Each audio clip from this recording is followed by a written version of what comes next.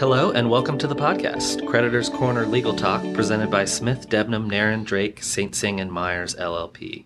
My name is Zachary Dunn, and I'm an associate in the firm's Consumer Financial Services Litigation and Compliance Group.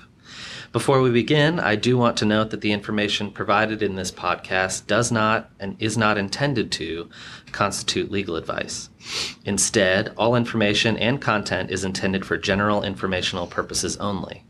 Listeners should contact their attorney to obtain advice with respect to any particular legal matter. Now, with that out of the way, we'll turn to this week's topic, which is an exciting case out of the Fifth Circuit. Our guest to discuss this important topic is Karen Enlow, who leads our Consumer Financial Services Litigation and Compliance Group. Hello, Karen. Hey, Zach. How are you? Good. How are you doing? I'm doing good. Good. So, Karen, you just posted an article about a Fifth Circuit case that looked at arbitration provisions in the context of an adversary proceeding. Care to tell us a little bit about that case? Yeah, so it was kind of interesting to me because it comes out of a bankruptcy, and it's dealing with arbitration clauses, which for creditors is one of the tools they always have in their tool belt when they're defending litigation. And in this case, it starts like any other bankruptcy. Ms. Henry had a student loan, amongst other debts, and filed a Chapter 13. She made all of her payments under the Chapter 13, and she got her discharge.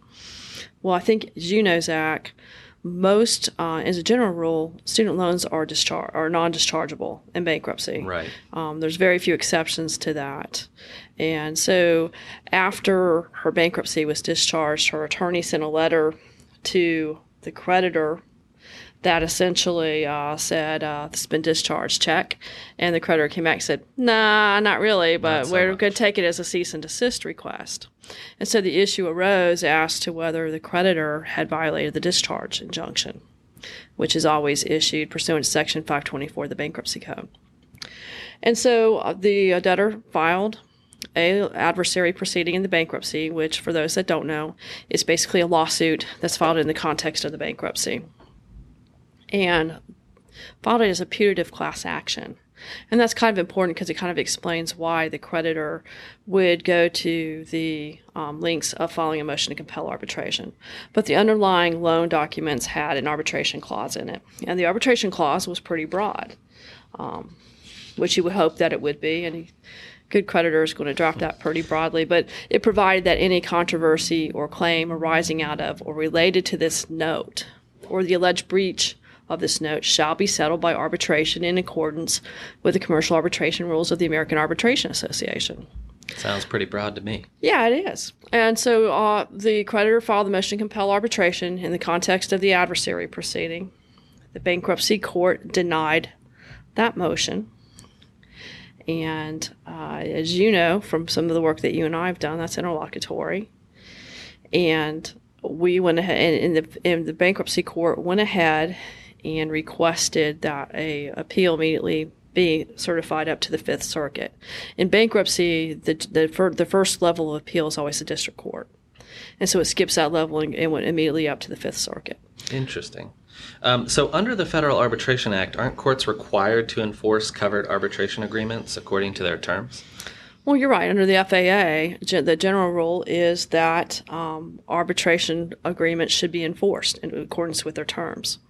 But this case is interesting, and this is the reason how we posted it, is because what happens when you have another statute that conflicts with or rubs right up against that, then which statute takes precedent? And that's kind of why this case went up. There was Fifth Circuit precedent that gave the bankruptcy courts discretion to deny those motions when they came in a discharge injunction proceeding. And there had been a case out of the U.S. Supreme Court, I think it was in 2018, Epic Systems, that has set forth a test of how you handle these when there is conflicting statutory authority.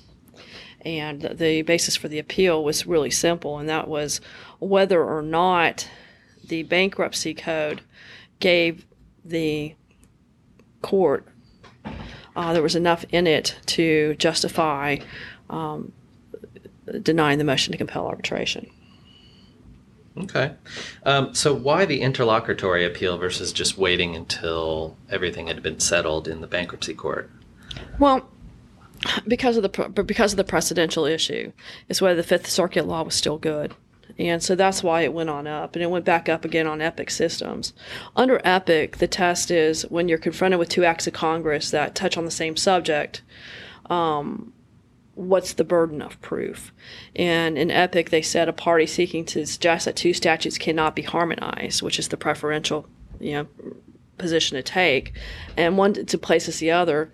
The party that's seeking to do that bears a heavy burden of showing a clearly expressed congressional intent that such a result would follow, and says that the intention must be clear and manifest. So the court, the reason the Fifth Circuit looked at it was to see whether that was in line with their Fifth Circuit, the precedent that had previously been in the Fifth Circuit, and whether that was overruling that. And they determined that the two were consistent with each other. Okay. So what are the key takeaways from their opinion?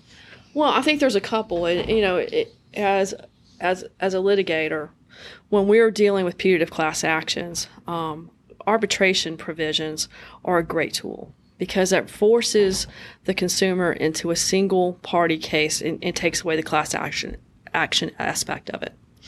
So we're always looking, when we're defending litigation, for that opportunity. If we're looking at putative class actions, is there an arbitration provision in the underlying contract that's broad enough for us to use? So that's one of the reasons this is important. And one of the reasons you might look at arbitration, one is the putative class action, but another one may be you may be in front of a venue that's not particularly friendly to the issue. And sometimes the value of arbitration is just simply that, it's all or nothing if you're in litigation. You're either going to win or you're going to lose. But arbitrators tend to split the baby a little bit more. And sometimes that's a desirable outcome. So that's one of the key takeaways from it, is you always should be looking at it and why. Second key takeaway is you got to be looking at the arbitration clause. Interestingly, in this case, the bankruptcy court held that the arbitration clause would not cover this action. And so that's kind of, and then what's interesting is the Fifth Circuit said, well, look, we're not even going to reach that issue because we think the discretion was there. And we can talk about that in a second. I'll tell you kind of why that was important in this case. But they basically go on to suggest that, we think the provision actually was broad enough to cover a debt collection action, which essentially was the issue with the preference. With the discharge injunction.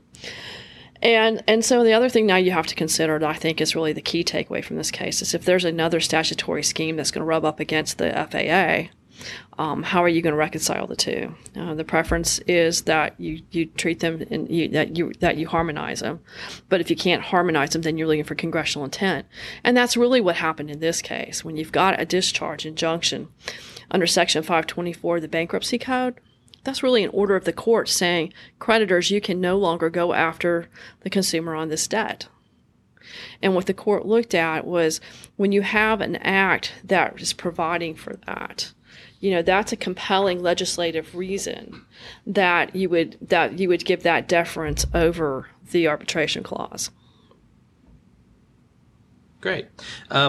One way that I always like to end the podcast is to ask the question, is there anything that I didn't ask you that you want to say about this case or about the implications of it on a creditor's position? Not really. I think, it's pretty much, it's not a change in anything. That's the key with this case. It really didn't change anything. It's nothing ground shaking. It's the same analysis when you've got a bankruptcy and you've got an adversary proceeding and you're using arbitration clauses. The courts are always looking at it, whether it's a court proceeding, whether it's a non-court proceeding in the bankruptcy. But these cases are not as likely to be successful on a motion to compel, at least in my experience. But it's something that you always should consider. Great. Well, thank you for joining us here on the podcast, Creditors Corner Legal Talk. And thank you to Karen Enlow of Smith Debenham, Nairn, Drake, St. Cyng & Myers, LLP.